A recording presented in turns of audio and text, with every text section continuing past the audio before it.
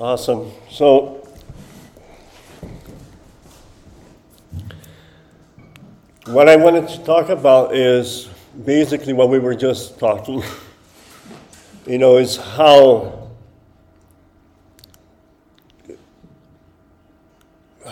do I get a perception of who God is? And we all bring,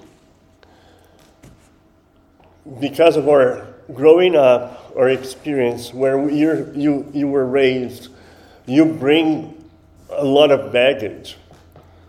And then a lot of times we tend to project our experiences to God. And that's what I'm going to read a little bit out of this book called the Abba Foundation. And the point here that the author, Chicky Wood, is making is that there are like three major influences for us that determine how we see God. Okay, and the first one is the Roman. The Roman society was pragmatic, quoting from the book. Therefore, they emphasized authority and valued concrete thinking, right or wrong, good or bad, black or white. For the Romans, love is a choice. In the Roman worldview, the law is the system for control, and God is the lawgiver who inspires fear. The Bible is the book of law and punishment. Sin, of course, is breaking the law. And salvation is primarily about Jesus taking the punishment that we deserve. Does that sound familiar? So, we are, even as Christians, we carry some of the Roman thinking, Roman Catholic thinking. That God is ready to punish you, and He's like about right and wrong, and and bad and good. And we a lot of times have that, right? Do you think Western culture is influenced by Roman thinking? What kind of buildings do you see in Washington, D.C.? What do our cathedrals and monuments look like? Our national symbol, the bald eagle, is the seal of Rome. The Greek one. Through the Greek lens, God directs everything for the best. The law is the principle of the universe, and the Bible is the book that teaches us those principles. So if we put them in practice, we can expect good outcomes. For the Greek worldview, love is a feeling. Sin is choosing physical over spiritual. And salvation is the promise that we will someday leave this material world to spend eternity in heaven.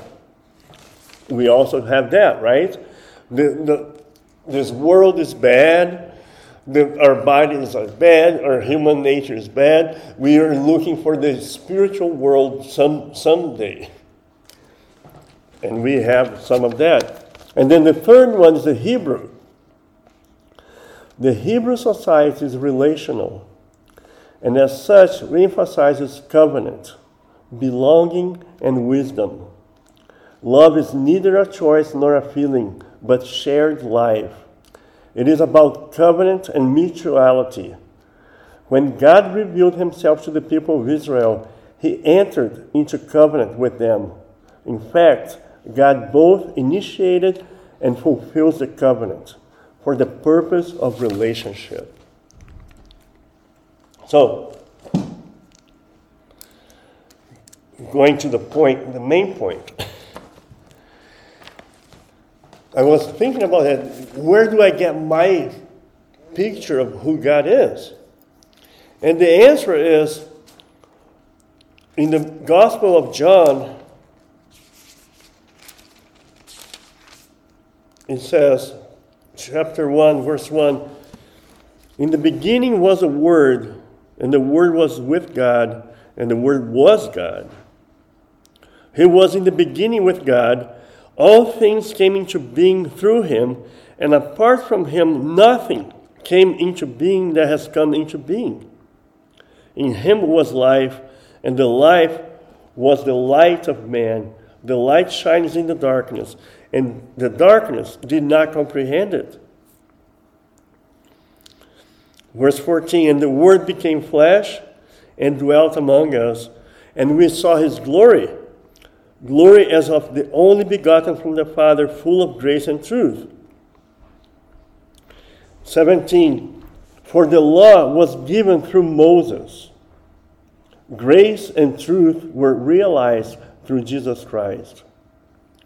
No one has seen God at any time. The only begotten God, who is in the bosom of the Father, he has explained him.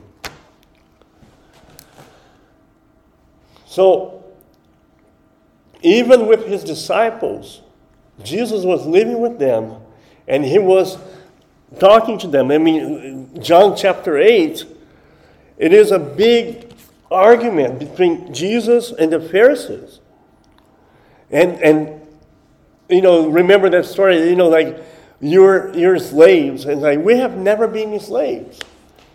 You know, and they were under Roman control, and they were Israelites in Egypt, you know, and Christ was trying to tell them, I am the truth here. You know, and he was not like with banners, you know, protesting against what was going on, but he was revealing the heart of the Father.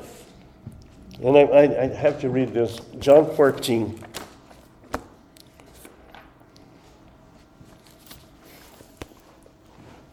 So what I'm trying to say here is I'm trying to drop all my ways of seeing God and relating to God that come with baggage, either from Roman or Greek.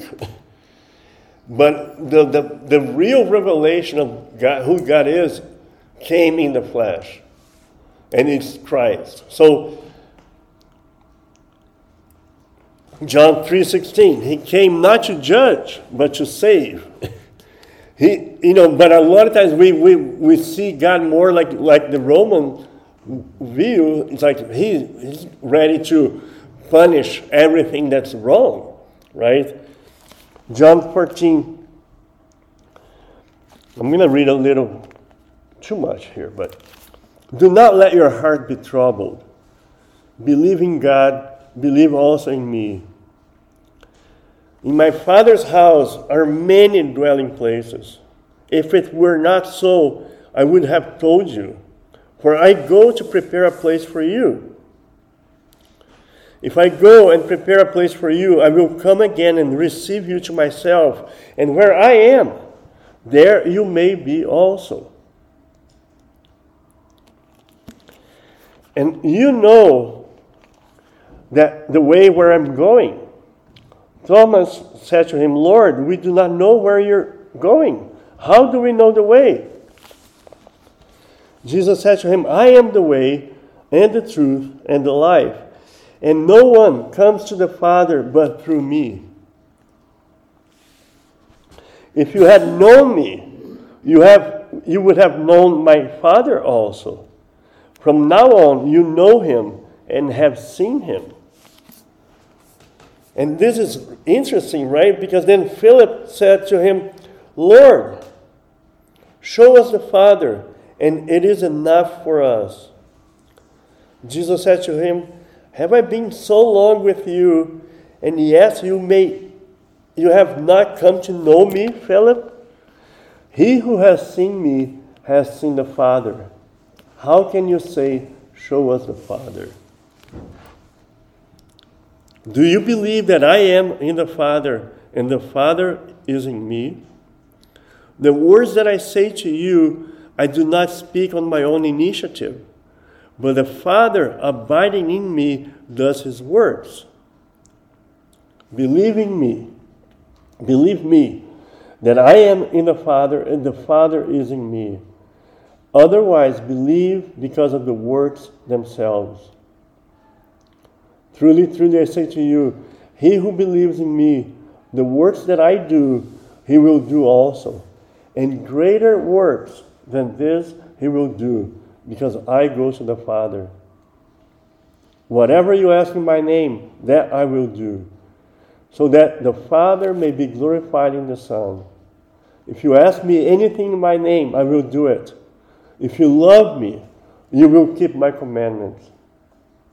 And then he goes on, and I will ask the Father, and he will give you another helper, that he may be with you forever. That is the Spirit of truth, whom the world cannot receive, because it does not see him or know him, but you know him because he abides with you and will be in you. I will not leave you as orphans, I will come to you. So, some people believe that John wrote this gospel, and it's a completely different gospel than Matthew, Mark, and Luke, right? This gospel is very spiritual or even mystical, because there were some heresies coming up and false teachings. Some saying, Jesus was not human. He was just like a kind of like an appearance of a spirit. And then he was just a revelation. He was not a real thing. So John wrote this gospel. Some people believe that to counteract those false teachings and saying, don't believe in all these revelations that people are saying that you need to have. The only revelation that you need to have is a revelation of who Jesus is, and that he is the revelation of the Father. If you see Jesus, you see the Father. And he came to reveal who God is to mankind and bridge the gap, the separation. Going back to this book here, in the Hebrew view, when God revealed himself to the people of Israel, he entered into a covenant with them. In fact, God both initiated and fulfills the covenant for the purpose of relationship. He's a covenanting God of promise and presence. And his law is the expression of this covenantal relationship.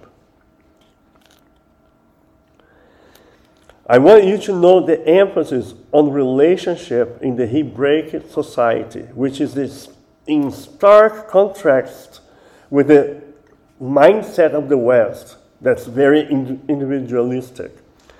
For the Hebrew worldview, sin is the loss or injury of relationship. It's not just knowing one another. So salvation is primarily about restoring relationship, bringing about wholeness in the relationship with God and with one another.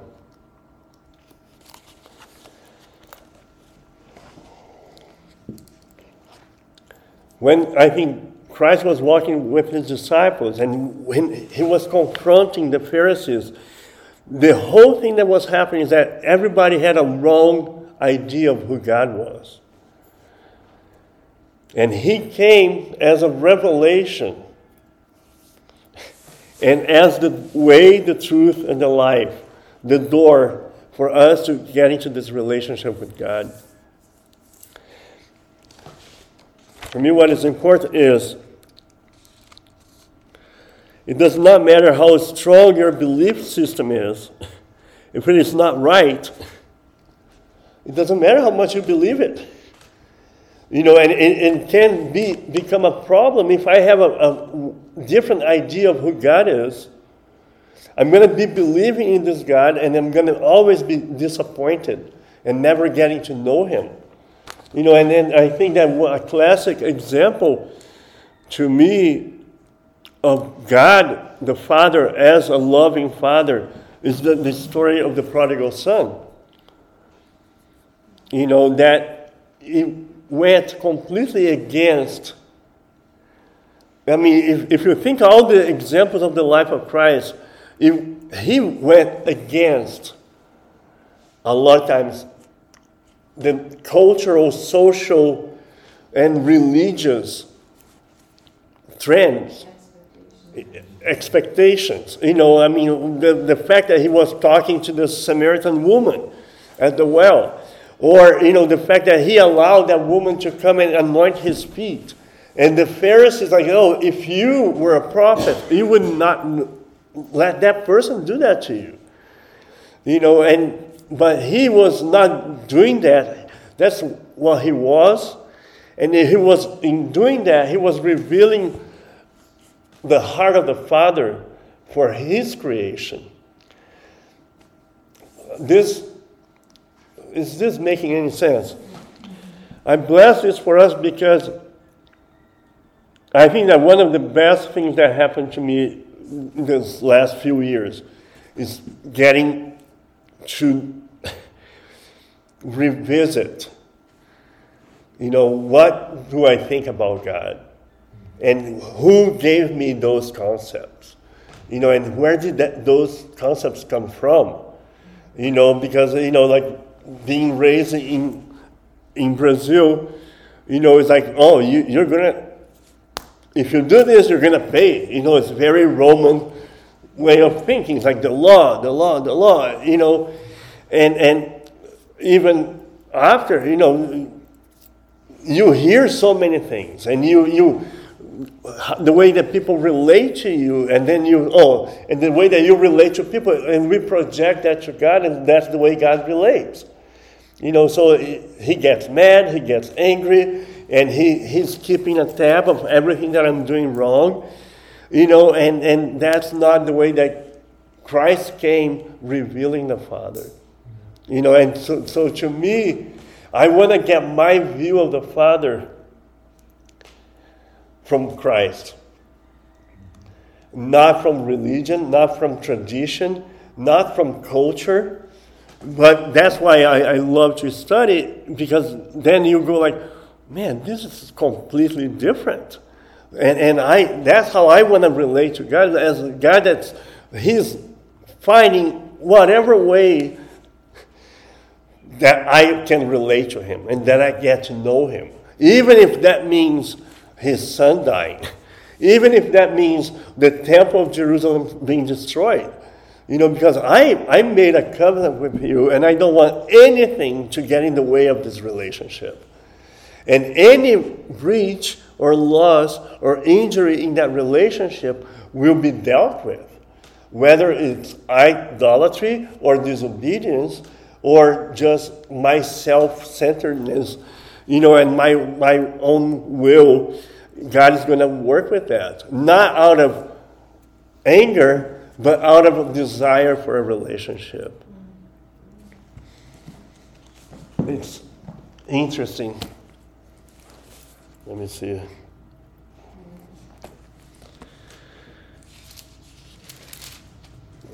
John 8.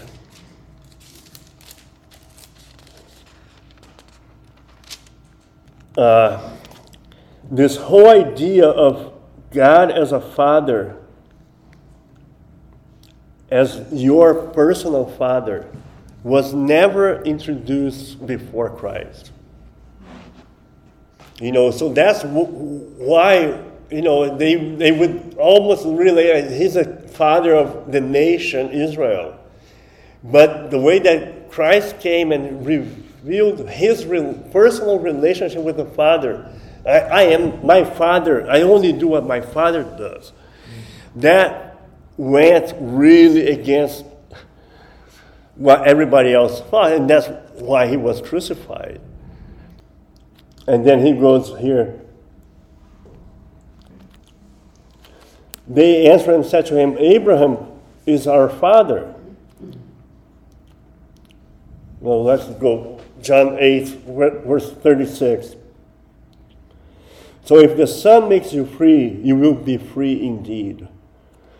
I know that you are Abraham's descendants, yet you seek to kill me, because my word has no place in you. I speak the things which I have seen with my Father. Therefore, you also do the things which you heard from your father. They answered him and said to him, Abraham is our father. Jesus said to them, if you're Abraham's children, do the deeds of Abraham. But as it is, you are seeking to kill me, a man who has told you the truth, which I heard from God. This Abraham did not do. You're doing the deeds of your father.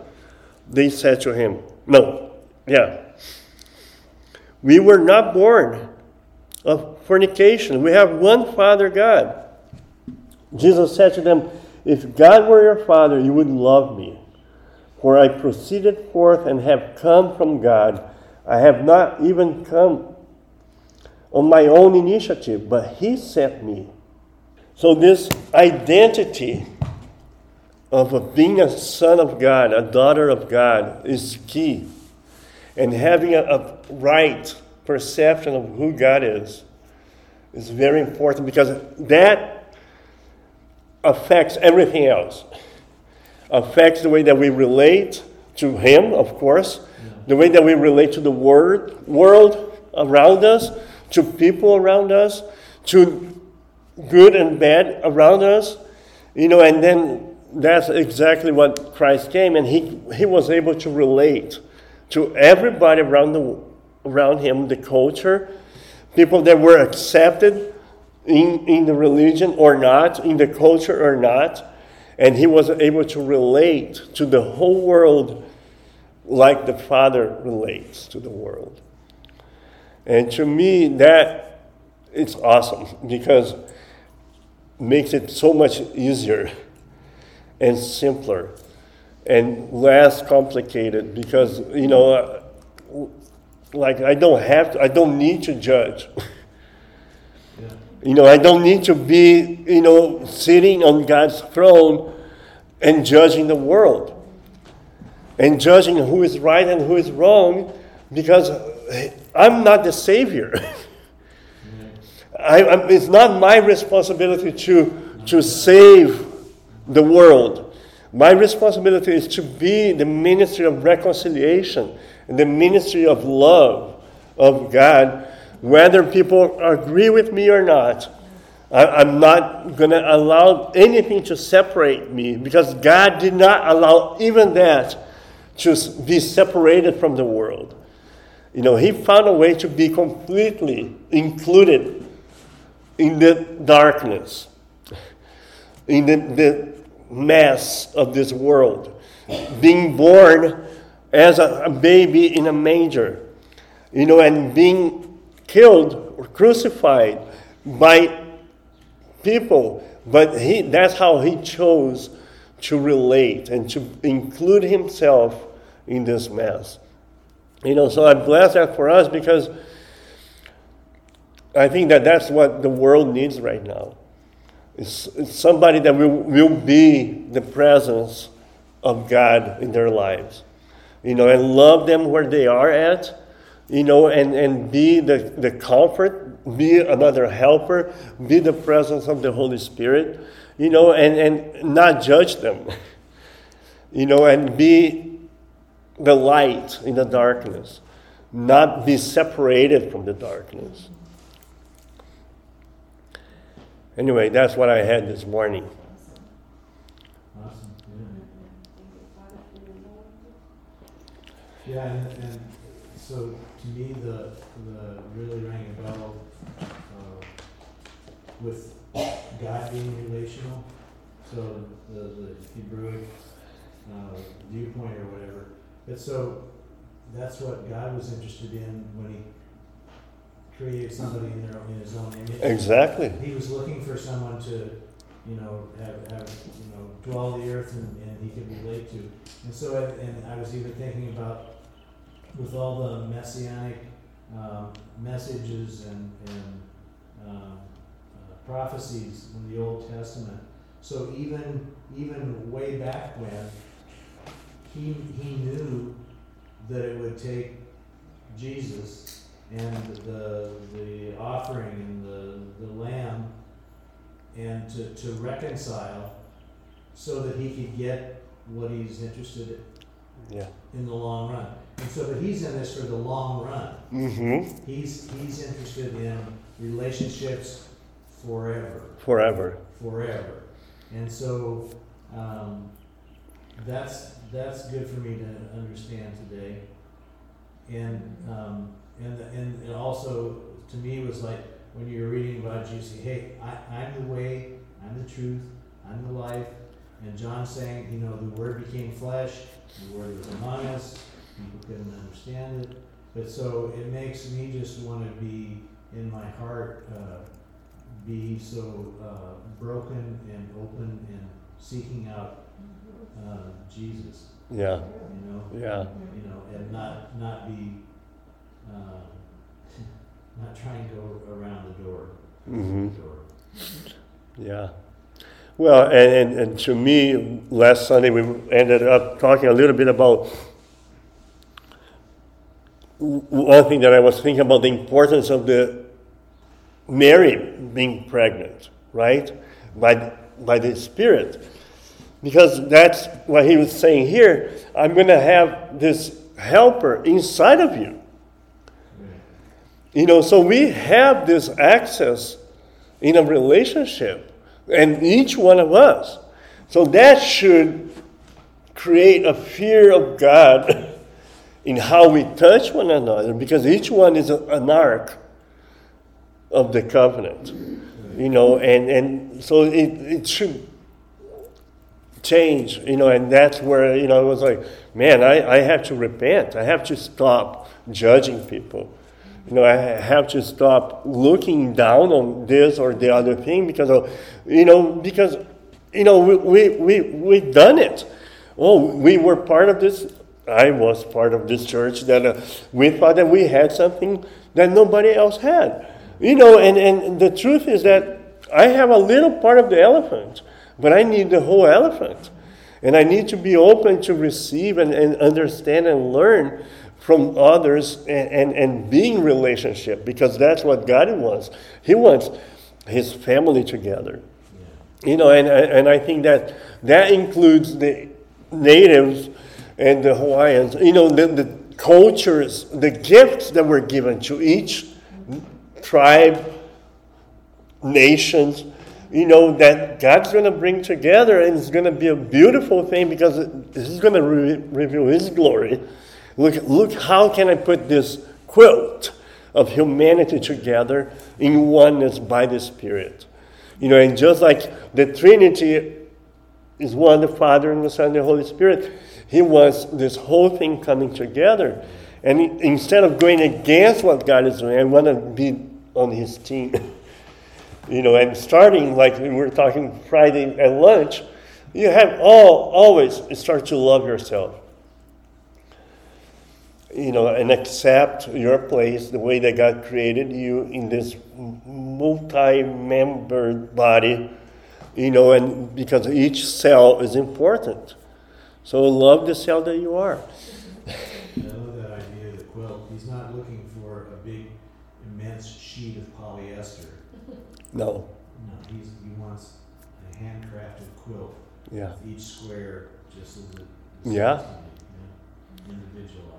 And then that's what we should by now be convinced that unity or oneness is not conformity. It's like, that's why he says, the Father and I are one, and you're going to be one just like, but there is a distinction between the Father and the Son, but they are one. And we do not understand that, and then Paul says in Corinthians, that we are many different members, but we're one body. So you don't lose your identity of who you are in becoming one. Actually, we should be thankful for the differences, in ways of thinking and ways of everything, because then we actually have a chance of becoming something that God will be glorified. The other thing about what Tom said is that quilts came from used and stained and old pieces of fabric. Yeah? So see, Yeah. said the old And this place is becoming, Each with their own flavor. That's well, what this it is. forest is becoming a place that houses all these different beliefs and stuff in this place. Oh, that's This so housing. true. Yeah, and to me, We're all fine with it. to me, that's what, Michelle was saying. What you're doing here is amazing, that you're bringing all these different groups and different churches, but to me, this is really what's in my heart, because the word about oneness is a real word from God for me. But again, it's not oneness, we're going to become one and you're going to do what I'm telling you to do. No, we're going to become one because we're all going to participate.